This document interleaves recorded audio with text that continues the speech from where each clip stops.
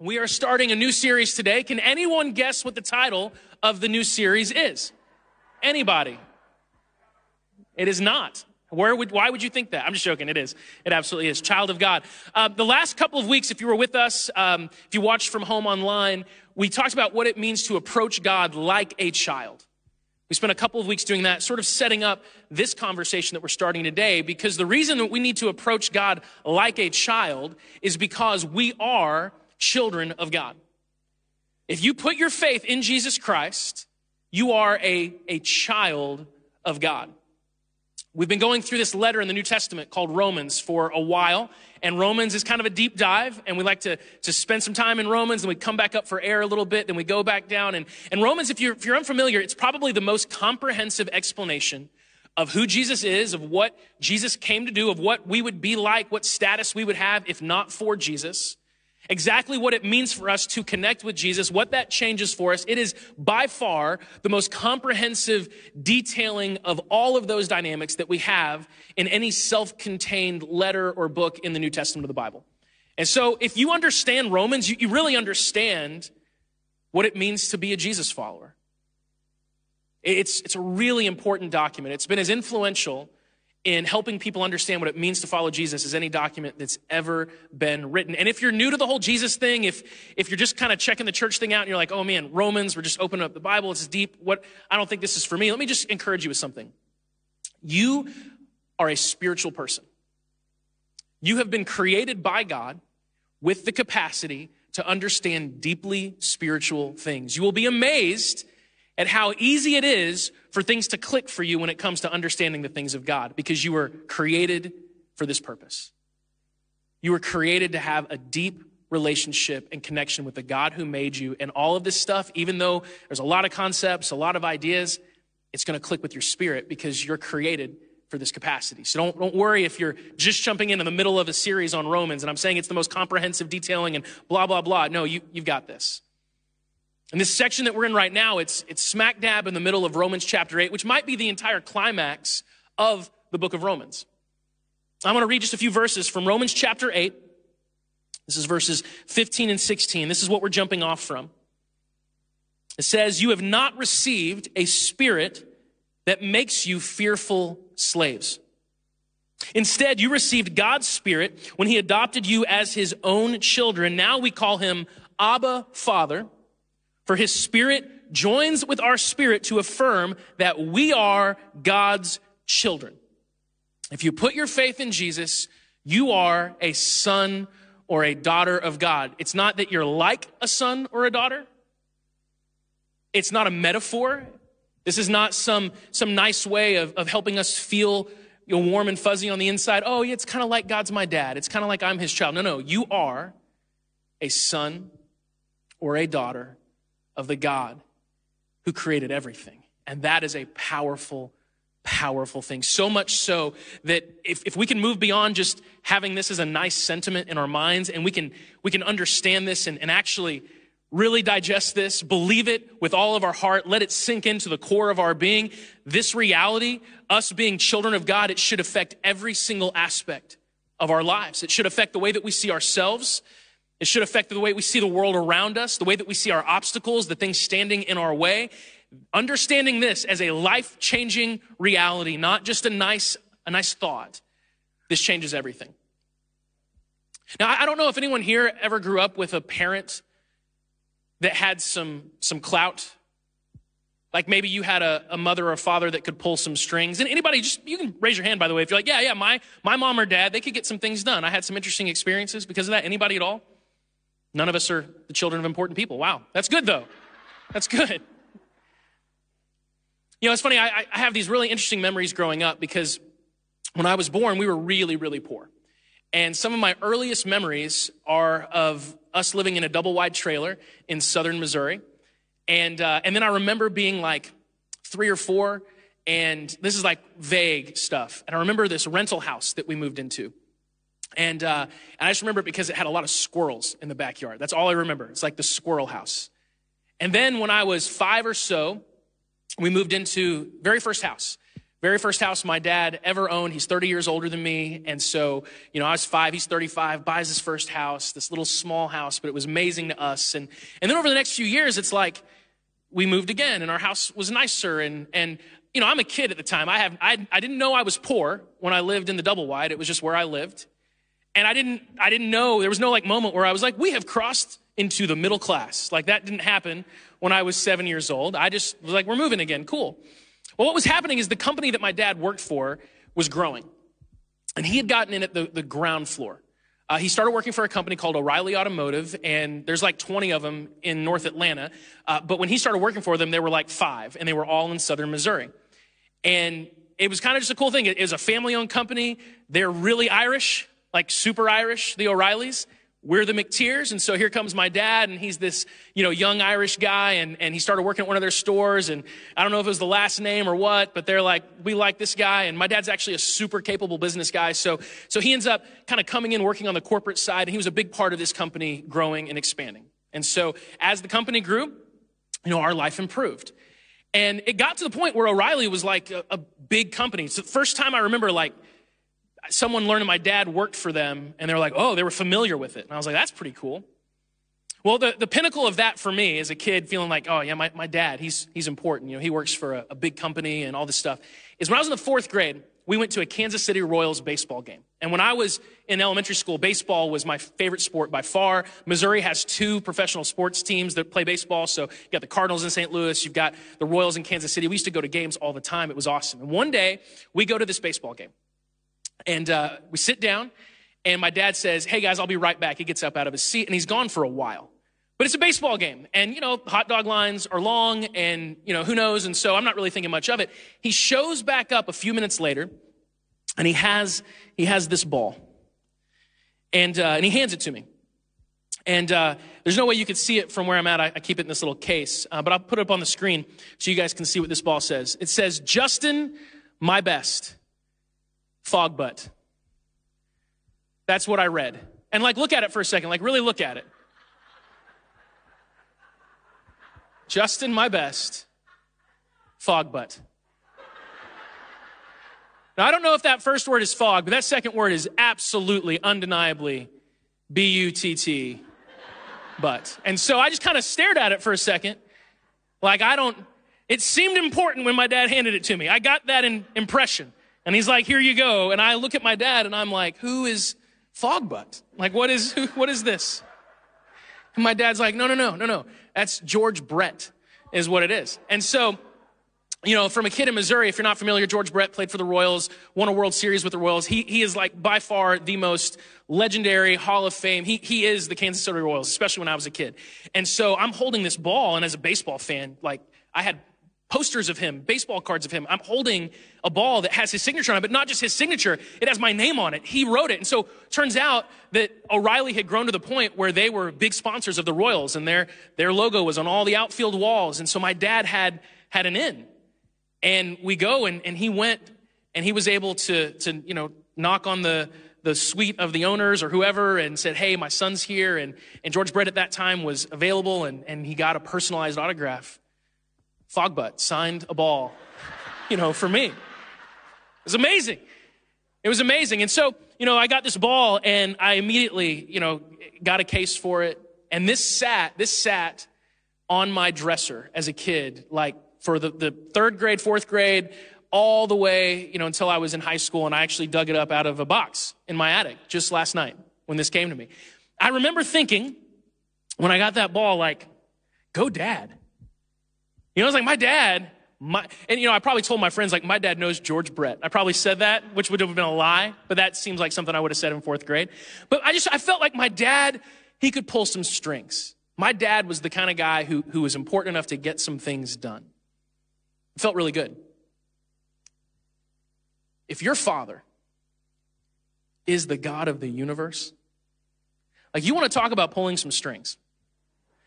You want to talk about having some clout. You want to talk about being able to get things done. The God of the universe in which you exist is your Father. Who could provide for you better than God? Who could bless you more greatly than God? Who could help you more than God? Who could protect you better than God? The answer is no one. If the God of the universe is actually your Father, if you are the actual son or daughter of the living God, that is a game changer. That is something that should change every single aspect of the way that you see life. And I believe it's vital for us, absolutely crucial for us, to understand what it really means to be the child of God. Because again, this is one of those ideas that unfortunately has become kind of commonplace. And it's fortunate in the sense that the message of Jesus has worked. It's penetrated. Yeah, I'm God's child, but we need to appreciate this for what it is, because this is powerful truth. So as we go through this last section of Romans 8, we're going to explore and unpack, what does it really mean that I am a child of God? And today I want to start with two words: audacity and adoption. Those are the two words that we're going to focus on today. What does it mean to be a child of God? Audacity and adoption. We'll start with the first word, audacity. I don't know if you've ever been around someone who says something that's just audacious. Like they say something and you're like, that's just, you have to address it, right? If someone says something truly audacious, you have this moment and you're like, should I question this? Should I say something? Should I challenge this? Sometimes people say audacious things about themselves. Maybe they're bragging about themselves. You know, they're talking themselves up, and you have to sort of like, should I challenge this or what? When my oldest was in the first grade, he came home one day, and there was a friend that he went to school with that lived in our neighborhood. They rode the bus together, and he just says, "Dad," and he says the kid's name. "Did you know that he has $1 million?" And I was like, I mean, he lives in our neighborhood, and so we don't have $1 million, you know? And I was like, what do you mean? I was going to feel it out. And he's like, no. He told me on the bus that he has $1 million in his wallet, you know? And this is an audacious thing to say. And I've got my son, he's in the second grade, and I'm not like mad that this kid said that, you know, because he's a second grader. Like I probably said, my dad knows George Brett. I'm sure I said that. I vaguely remember that, but it sounds like the fourth grade me. But I had this moment with Liam, like, well, I can't like have my second grader walking around believing that you can have $1 million in your wallet. Like he's got to understand the world we live in better than that. So I had to sit down and be like, son, he's lying to you. And he's like, why would he do that? And I'm like, that's a great question. He wants you to think he's cool. He wants to feel important. I don't know, but I just want you to know, I don't want you to tell him. I don't want you to go be like, you lied to me. I don't want you to get on the bus tomorrow and say that. Just want a quick aside. I didn't really like the kid. You know, it's weird when you're a parent. And this kid would come to our house. And the first time he came to our house, we brought apples downstairs for them to eat. And he threw them at the wall. He just like would come downstairs and there's all these apple stains. And I'm like, what happened? And he's throwing apples at my wall. And so I'm like, I don't like you. You know, get out of my house. Throwing apples at my wall. Take your $1 million and go, you know? So maybe I was a little motivated by that. But like I had to tell my son, I said, son, look, you need to understand what $1 million is. Because it's a lot, and you don't carry $1 million. You don't give your child $1 million to carry in their wallet, if that's even possible. There's not a wallet that could fit that. Just trust me. He doesn't have $1 million. He's lying to you. Because that was an audacious thing to say. It's hard for us to understand how audacious the statement, God is my Father, actually is. But in Jesus' day, no one missed that. You know, sometimes when we read the teachings of Jesus, there are things that we read and they're a little audacious. They have this effect on us. And sometimes we kind of bristle and go, ooh, I don't like that. You know, for example, in our culture, because of the way our culture is wired and how we're sort of conditioned, if we ever read Jesus talk about something like judgment, and Jesus talk about like some type of final judgment where God's going to say yay or nay, and that's like, we don't like that. We kind of go, ooh, I don't like that. I'd rather you just say, everybody's good, no matter what, it's all good. He didn't say that, but that stuff, it makes us bristle. The people in Jesus' day, they wouldn't have had a hard time with statements about judgment at all. I mean, they grew up with that. Their whole culture was, we're the ones who are in, everyone else is out. So when Jesus talked about judgment, they would have been like, that's right. And obviously we're okay. You know what I mean? That's how they would have responded. But But then there are these statements that we might read Jesus say, and for us, we're like, yeah, that's great. We just read right past it. Jesus calls God Father. We're like, on to the next line. But to the people in Jesus' day, that's the thing they would have bristled at. That's the thing they would have said, excuse me, what? Jesus talked about God as his Father, and it was scandalous. Good example, John chapter 5. It says, afterward, Jesus returned to Jerusalem for one of the Jewish holy days. Inside the city near the sheep gate was the pool of Bethesda with 5 covered porches. Crowds of sick people, blind, lame, or paralyzed, would lay on the porches. And this was a place that people would go. They believed that the pools provided healing. That's what they believed. And so they would go and it says one day, one of the men lying there had been sick for 38 years. And when Jesus saw him and knew he had been ill for a long time, he asked him, would you like to get well? I can't, sir, the sick man said, for I have no one to put me into the pool when the water bubbles up. Someone else gets there ahead of me. And Jesus told him, stand up, pick up your mat, and walk. And instantly, the man was healed. He rolled up his sleeping mat and began walking. Now, how many of you, if you saw that, would have just jumped for joy? Like, wow, that's amazing. Look what just happened. You're so excited for this man. I have very good friends who need healing, and I pray for them and believe that they're going to experience that one day. And the day that happens, I'm going to be like, yes! That's not the reaction of the religious people who are nearby. But this miracle happened on the Sabbath, which was the day that they had set aside to worship God. And so the Jewish leaders objected. They said to the man who was cured, you can't work on the Sabbath. The law doesn't allow you to carry that sleeping mat. I mean, just talk about missing the point, right? Like, can you imagine being this man? You've been sick 38 years. You haven't been able to walk for 38 years. Miraculously, you don't even get into the pool that everyone believes heals you. You didn't even get in.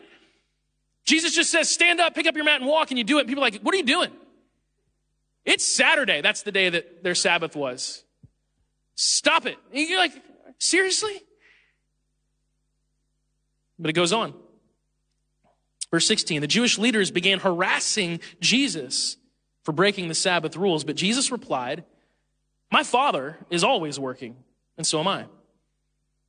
And so the Jewish leaders tried all the harder to find a way to kill him. For he not only broke the Sabbath, he called God his Father, thereby making himself equal with God. When Jesus simply said, oh, my Father, he's always working, so am I. The reaction from the religious leaders was, he needs to die. That is how audacious of a statement calling God your Father was to the people with whom Jesus lived. Matthew 26, we get a window into the trial that Jesus went through before he went to the cross. It says, then the high priest stood up and said to Jesus, well, aren't you going to answer these charges? What do you have to say for yourself? But Jesus remained silent. Then the high priest said to him, I demand in the name of the living God, tell us if you are the Messiah, the Son of God. And Jesus replied, you have said it. And in the future, you will see the Son of Man seated in the place of power at God's right hand and coming on the clouds of heaven. Then the high priest tore his clothing to show his horror and said, blasphemy. Why do we even need other witnesses? You've all heard his blasphemy. What is your verdict? Guilty, they shouted. He deserves to die. To claim to be the Son of God, to claim that God is your Father, was so audacious that it was deserving of death. And Jesus said it all the time. But maybe what's most audacious is he didn't just claim that title for himself, he gave it to us. If you're familiar with the Lord's Prayer, maybe those of us that grew up Catholic or kind of Catholic, you know, there's a lot of either Catholic or kind of Catholic people who go here.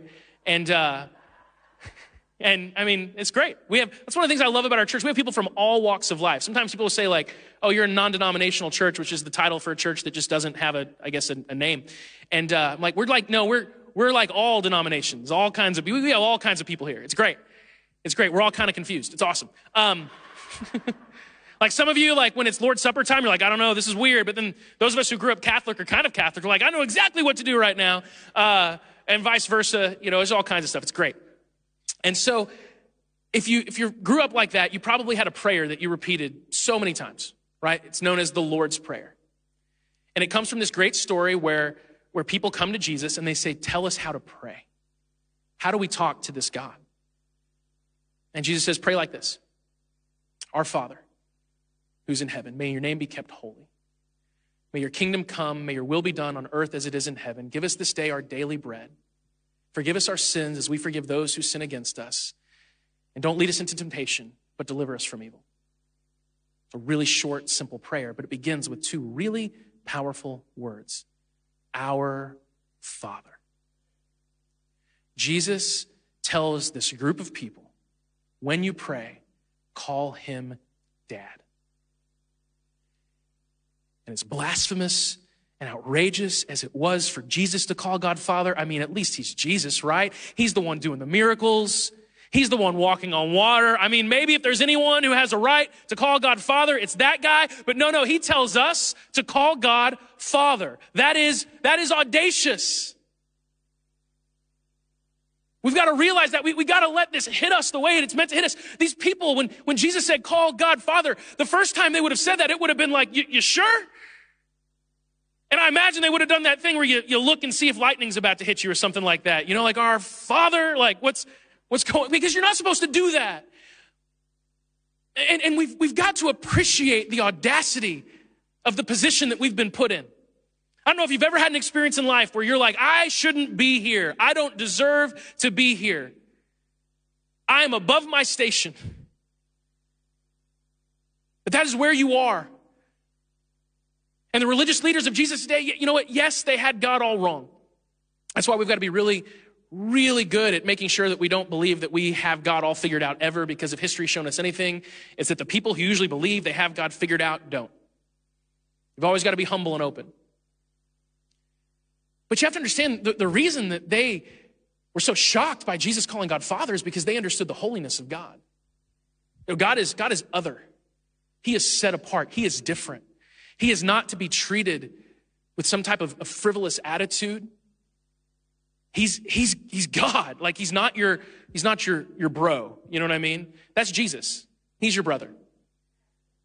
Because you're a child of God. But God the Father, he is holy. I mean, I go back to my ball here. We had land when I was a kid. We lived in rural Missouri, so there's plenty of land for everybody. And I had this bucket of baseballs, this big bucket. And I used to take it outside and I'd throw up balls and I'd hit them. We had enough land that I could hit baseballs and not worry about the neighbor's yard or windows or anything like that. So I would hit these baseballs. And like, if you would have taken this baseball and put it in my bucket of balls, like I would have slapped you, to be quite frank. Like, what are you doing? That's not just a baseball. You know, that's my George Brett baseball. This one, it's in a case. It's set aside. It's set apart. It was like the holy baseball in my house. And if you would have walked in my room, you wouldn't have wondered, is that important? Because it was clear. And we do have to understand that God is set apart, that he is holy, that he's unlike anything else.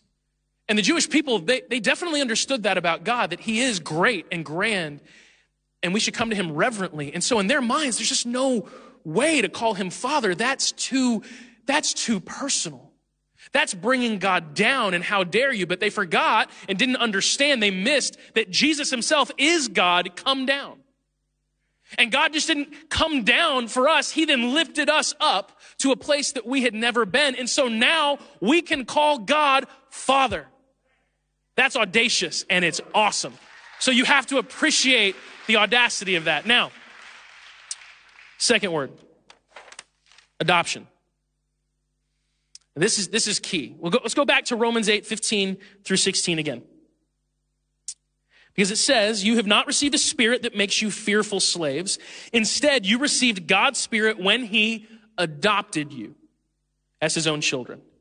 Now we call him Abba Father, for his Spirit joins with our spirit to affirm that we are God's children. Now, certain words, especially in Scripture, are kind of like hyperlinks.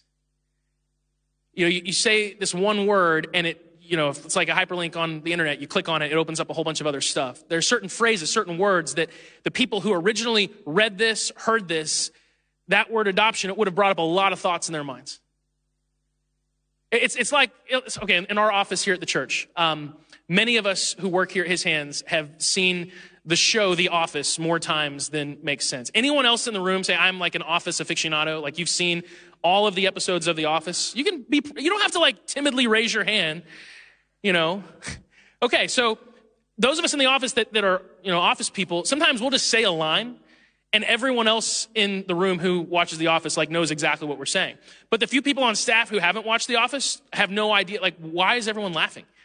You just say one line and 3 or 4 people are dying and everyone else is like, I've missed something, okay? Because they don't get the hyperlink.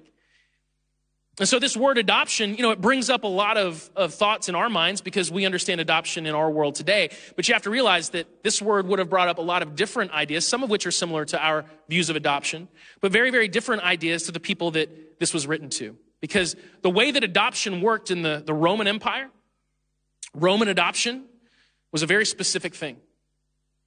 Adoption really wasn't a thing in the Jewish community at all, but in the Roman world, adoption was a really big deal. And so when Paul writes, you have been adopted into the family of God, now you can call him Abba Father, this would have opened up all these thoughts in these people's minds. And so I want to take just a second. I want to walk through what Roman adoption is all about, because if you understand these things, you connect the dots to what he's saying about what Jesus has done for us. Guys, it's huge. It is audacious. It is huge. Okay, so let's start here. Number 1, first and foremost, Roman adoption was selfish. People did not adopt others out of some kindness of their heart. They didn't see orphans or children without parents and go, ooh, they need a home. In fact, that was so commonplace in their world, it didn't really register. And I'm sure there were people who took other people under their wing, but the legal understanding of adoption, this was not something people did to bless children. This is something people did to look after their own interests. Because in the Roman world, if you didn't have a male heir, you had no ability to pass on your inheritance. You had no ability to pass on what belonged to you. Or if you happen to be a person of great wealth, and let's say you had an heir, you had a son, but he's a moron. And you didn't want him to have your inheritance because you're like, he's going to ruin it. You would adopt a better son. I'm not joking. We laugh about it. It happened all the time. It happened and there were even emperors who adopted kids who became emperors because they're like, I don't like my son. He's going to mess all this up. This one's sharp. I pick you. You're my son now. And so adoption is something that they didn't do this out of the kindness of their heart to bless less fortunate people. They did this to look after themselves, because they did not have an heir, or the heir they had wasn't a good one, and they needed to make sure that their legacy was left in the hands of someone capable, so they would adopt. That is almost the entirety of Roman adoption. So let's keep going. Roman adoption, like our adoption today, was intentional. Like you picked somebody. Now, it's intentional for us today because there are like adoption agencies. And you might go through an adoption agency, but that adoption agency might say to you, hey, there's a child, and we want to match you. And then you might go through a process. I've had friends that have done this, and the agency is assisting you in that. There weren't adoption agencies in the Roman world. In fact, very often the person you would adopt would already have a mother and father. And if they got adopted by you, that meant they weren't that person's kids anymore. And so adoption was something that was very intentional. It was something that if you got adopted, it means you were picked, you were wanted. It means that someone recognized something really great in you and like, I want you to be mine because of all that you have to offer me. It's interesting because in our world, if someone finds out that they've been adopted, sometimes that's a crisis. Many of you have been through this. And sometimes people will even say, you're adopted as like a put down. And I mean, let's just appreciate the fact that it feels good to be chosen. I've got 4 kids. I didn't choose any of them, Now, don't hear me wrong. I'm not saying I wouldn't choose them. If I could, I would. I'm just saying I didn't. They're mine. God's like, here's this one and have fun, But it feels nice to be chosen, to be picked. You're picked for a team. You're picked for a job, for a promotion. Someone chooses to spend the rest of their life with you. That feels really, really good. But you have to understand, in the Roman world, usually someone getting adopted wouldn't have been like a young child. It would have been someone who was grown, who had proved their worth. And so if you would have been chosen to be adopted, someone intentionally picked you because they saw tremendous value in you. And so even though their motivations were selfish, it would have been a tremendous compliment. It was intentional. Okay, Roman adoption wasn't just selfish, it wasn't just intentional. It was final. If you got adopted, you were 100% now a new person. Like you're part of that family now, and there's no such thing as unadoption. There's no such thing as like, I changed my mind. No, once you were adopted, it is final, done. Can't be undone. And so the process of adoption was very weighty. In fact, there was a ceremony that they would go through in the Roman world where if there was another father who was allowing his son to be adopted into another family, they would go through this process where there would be like a ceremonial sale that would take place. And twice, the adopting father would pay a price to the father who was giving his heir up for adoption. And twice, the father giving his child up for adoption would refuse the sale, would say, no, change my mind. And then again, here. And this was played out in front of witnesses, and no. And then the third time, the father would take the money, the payment. And this was meant to symbolize, this is final. Once you accept this payment, this child is now this other person's.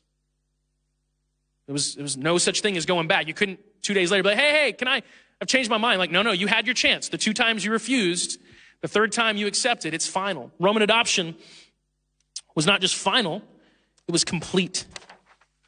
Like, so complete, it's actually kind of interesting. Things that wouldn't even work today. Let's say, for example, you owed a tremendous amount of money to someone. You were in debt. In the Roman world, if you were in debt and someone adopted you, guess what? Your debts are wiped away because that person doesn't exist anymore. If you had done certain crimes and then you were adopted, you could never be arrested for those crimes because you didn't do them. That was that other person that doesn't exist anymore. It was like literally an entirely clean slate. You were viewed totally and completely as a new person, so much so that the mistakes, that the crimes of the past could not be put on the new person. It's pretty amazing. That wouldn't work like that today. Otherwise, a lot of us would be like, I'm going to get adopted. I'm out of debt. This is great. That's how complete adoption was. It's actually really interesting. There was an emperor who adopted a young man who would one day become the emperor. His name was Nero. Nero was nuts. And when he got adopted by the emperor so that he would be the heir, he also happened to fall in love with the emperor's daughter, Claudia. And so he wanted to marry Claudia, but it was a big deal because that was now his sister. And it wasn't like he could be like, well, she's not really my sister. I was adopted, like just recently. They had to go through an entire legal process to get married because in the eyes of the law, that is your sister. There was no like kind of, not really, technically. It was like, no, it was complete. It was complete. That's what Roman adoption was. And then the final thing is it was expensive. The only people who adopted in the Roman Empire were the wealthiest people. Adoption was something reserved for the ultra-rich. The price was so high because as you can tell, like if your debts could get wiped out and you become a new person, and you're scot-free and all these other things, like that's something that people could use to their advantage. And so there were a lot of hurdles, a lot of obstacles to adopting. It was incredibly expensive. When Paul would have said that simple phrase, you have been adopted into the family of God, it would have brought up all these ideas for all of the people reading it, listening to it. So here's what I want us to do as we wrap up. This says very clearly that because of Jesus, when you put your trust in him, you are now adopted into the family of God. What does that mean? What's that hyperlink going to? Well, let's start here. It was expensive. What was the price that was paid? It was the precious blood of Jesus Christ. Can you think of a higher price? Like I love all of you guys. And if you were ever in trouble and you needed my help and all it required was the life of any of my children, I mean, I'm just going to say I'm sorry. Probably not. Part of me wants to believe, no, I would be like God the Father and I could sacrifice something so precious, but no, my children are my world. They're amazing. And it wasn't like it's just any kid. It's Jesus. He's Jesus. His life, that was the price paid. So that you could be in this family. I've mentioned this before. I got this baseball. I grew up loving baseball, and I had baseball cards. It's a saying that my dad used to say all the time, and it sticks with me constantly. I repeat it often. But I used to have these baseball cards, all these collectibles, and I would calculate how much they cost, how much they were worth with this magazine I would get in the mail every month. And I would tell my dad sometimes, like, Dad, my card collection, it's worth $1,000. And he would always say, no, it's not. It's worth whatever someone's willing to pay for it. What does that say about you? What are you worth? Whatever someone was willing to pay. And Jesus gave his life. That means you were really expensive. That should bless you. Let's go back. This adoption, it's complete. That means you're a new person. When you're in the family of God, you're brand new. That means if someone ever shows up, if the enemy ever shows up and accuses you, if you ever feel some thought in the back of your mind that says that you're accused, that you should be ashamed because of who you were, what you've done, blah, blah, blah. No, who's that person? They're gone. Like you're a child of God. Nothing can change it. It's complete. It's total. You're a whole new person and nothing from that old life can stick. It's also final. There's no takebacks. God the Father is never going to look at you and go, hey, we need to have a talk. Been trying the whole son-daughter thing out for a while. Love you, but just not working for me. Like that's never, there is no such thing as unadopted. And this is really vital, guys, because whose you are plays a big role in you understanding who you are. And we have a tendency as human beings to decide and choose things to give us our sense of identity that are fleeting.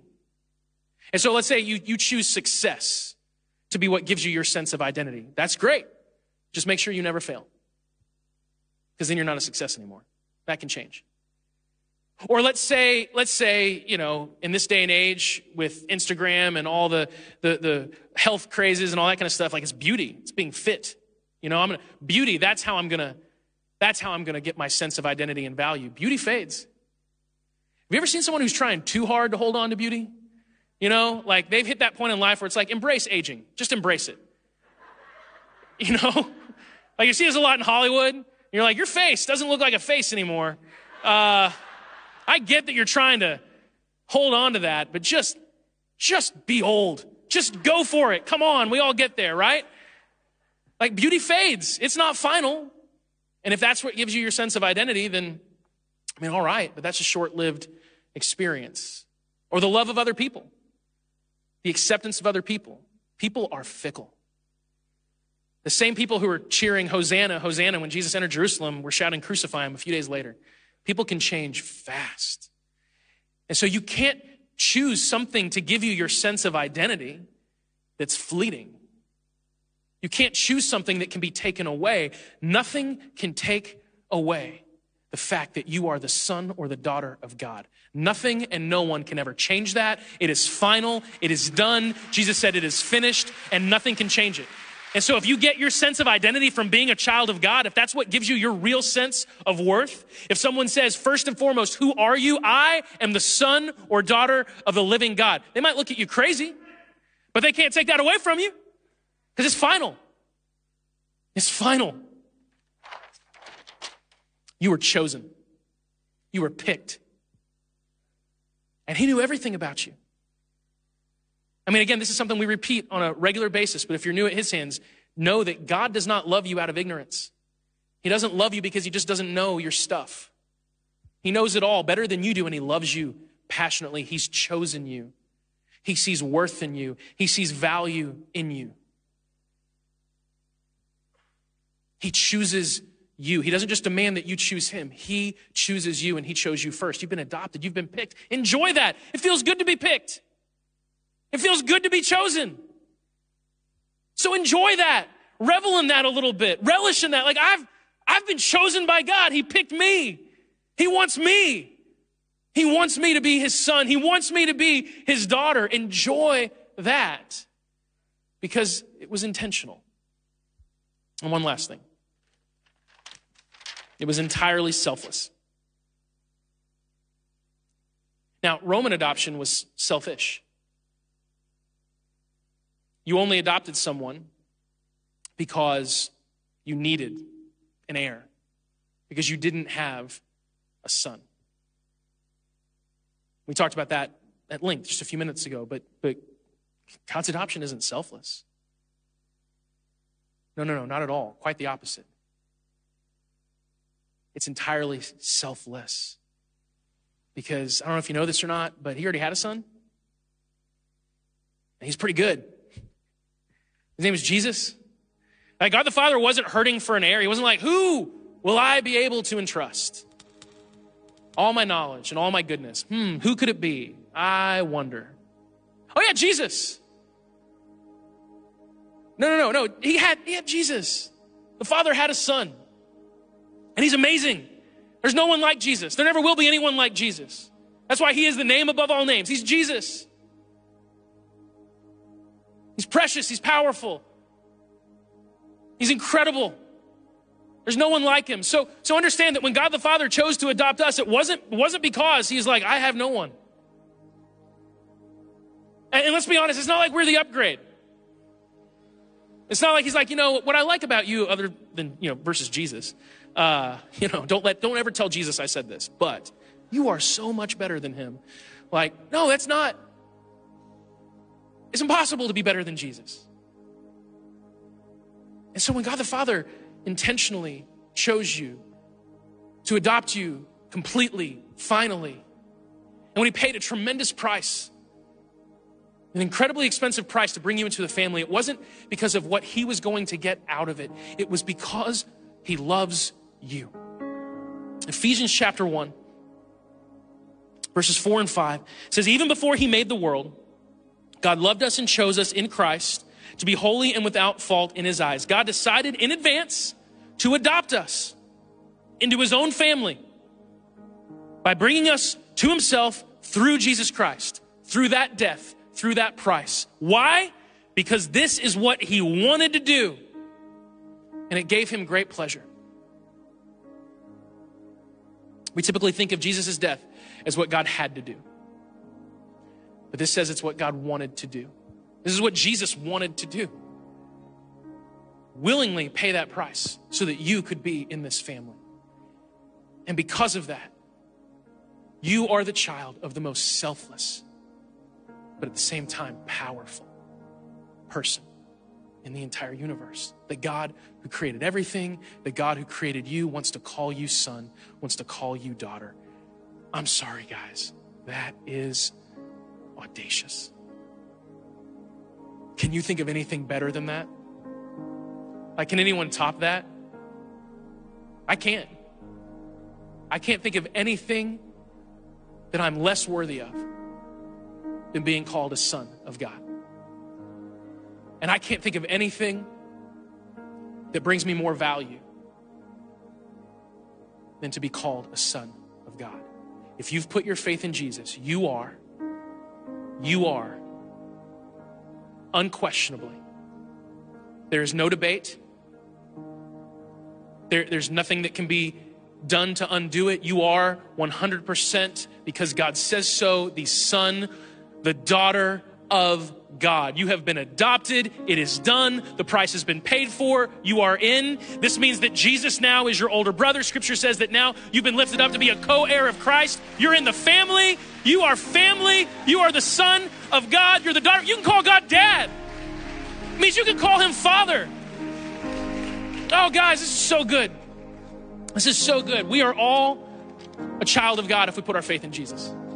Every single one of us. And here's the deal. I know some of you, it's like you've understood this for a while. And honestly, guys, sometimes the most spiritual thing that we can do on a Sunday morning, you come to church, you've been to church 100 times, you're like, I knew I was a child when I walked in. I appreciate the reminder. No, you need the reminder because you're supposed to enjoy this. You know, when I got this baseball that my dad won for me, for most people, this doesn't mean anything. I couldn't sell it on eBay for $1, mainly because it has my name on it. Maybe there's some other Justin out there who just loves Fog Butt a lot. You know, George Brett. But like, no, but that day that my dad got this for me, like I didn't like hide this. I was basically like walking like this, you know. I enjoyed this.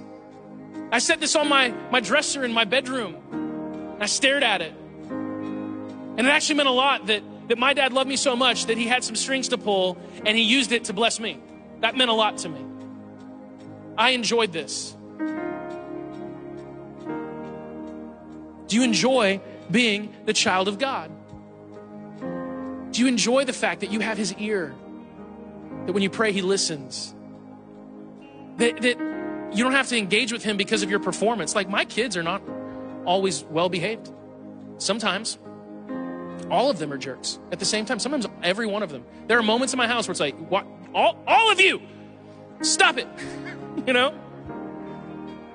And it doesn't change the way I feel about them one iota because they're my children. They're mine. I love them. God the Father loves you. He loves you. Enjoy it. Enjoy it. Like leave today and enjoy it. Go buy yourself a nice lunch to celebrate the occasion. What's this for? Oh, I'm just the child of God. And I know you're having to pay for it, but he'll pay you back. And leave a good tip because that person is the child of God too, all right? Do that. Always do that. If though you haven't given your life to Jesus, if you're here and you're watching from home and you haven't made this decision, I want you to understand the audacious opportunity before you. In one moment, in one decision, in one moment of surrender and faith and belief, you can forever change your identity. In one moment of faith and surrender, saying, I believe in you, Jesus. I believe that you are who you say you are. I put my trust in you. I give my life to you. God the Father, in that moment, because it's what he's wanted to do from the very beginning, says, you are my son. You are my daughter. I am your father. And you can call me Abba. That was an informal, intimate word. You can call me Abba, Father. I'm yours. You're mine.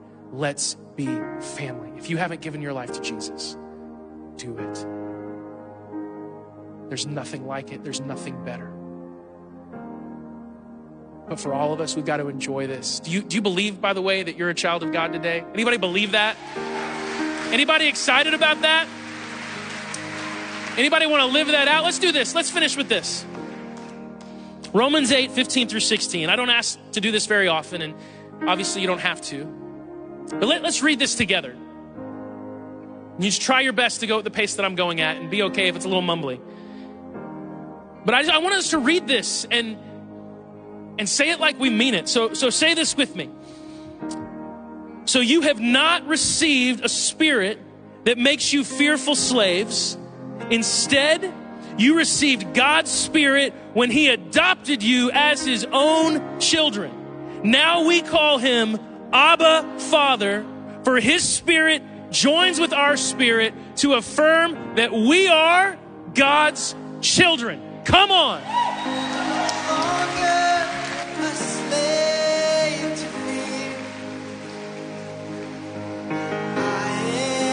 Child of God, 'cause I'm no longer a slave to fear. Let's sing it bold. 'Cause I am a child of God. Sing, I'm no longer a slave to fear. 'Cause I am a child of God. I'm no longer a slave to fear. Mean this. 'Cause I am a child of God. This is not just a warm sentiment. This is not just a nice thought. It's not that you're like a child of God. You are a child of God. You are a son. You are a daughter. Believe that. It is true. No one can take that away from you. You are his son. You are his daughter. Enjoy it. Believe it. Take it in. You split the sea so I could walk right through it. My fears were drowned in perfect love. It's your perfect love. You rescued me so I could stand and sing that I am a child of God. This is powerful. This is so powerful. You split the sea so I could walk right through it. And my fears were drowned in perfect love. Oh, you rescued me so I could stand and sing that I am a child of God. I am a child of God. Yes, Jesus, I am a child of God.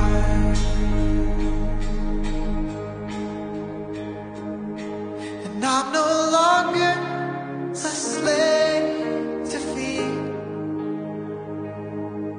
'cause I am a child of God. Sing it out. And I'm no longer a slave to fear. I know who I am. I am a child of God. I'm no longer a slave to fear. Yes, Jesus. I am a child of God. I'm no longer a slave to fear. I am a child of God.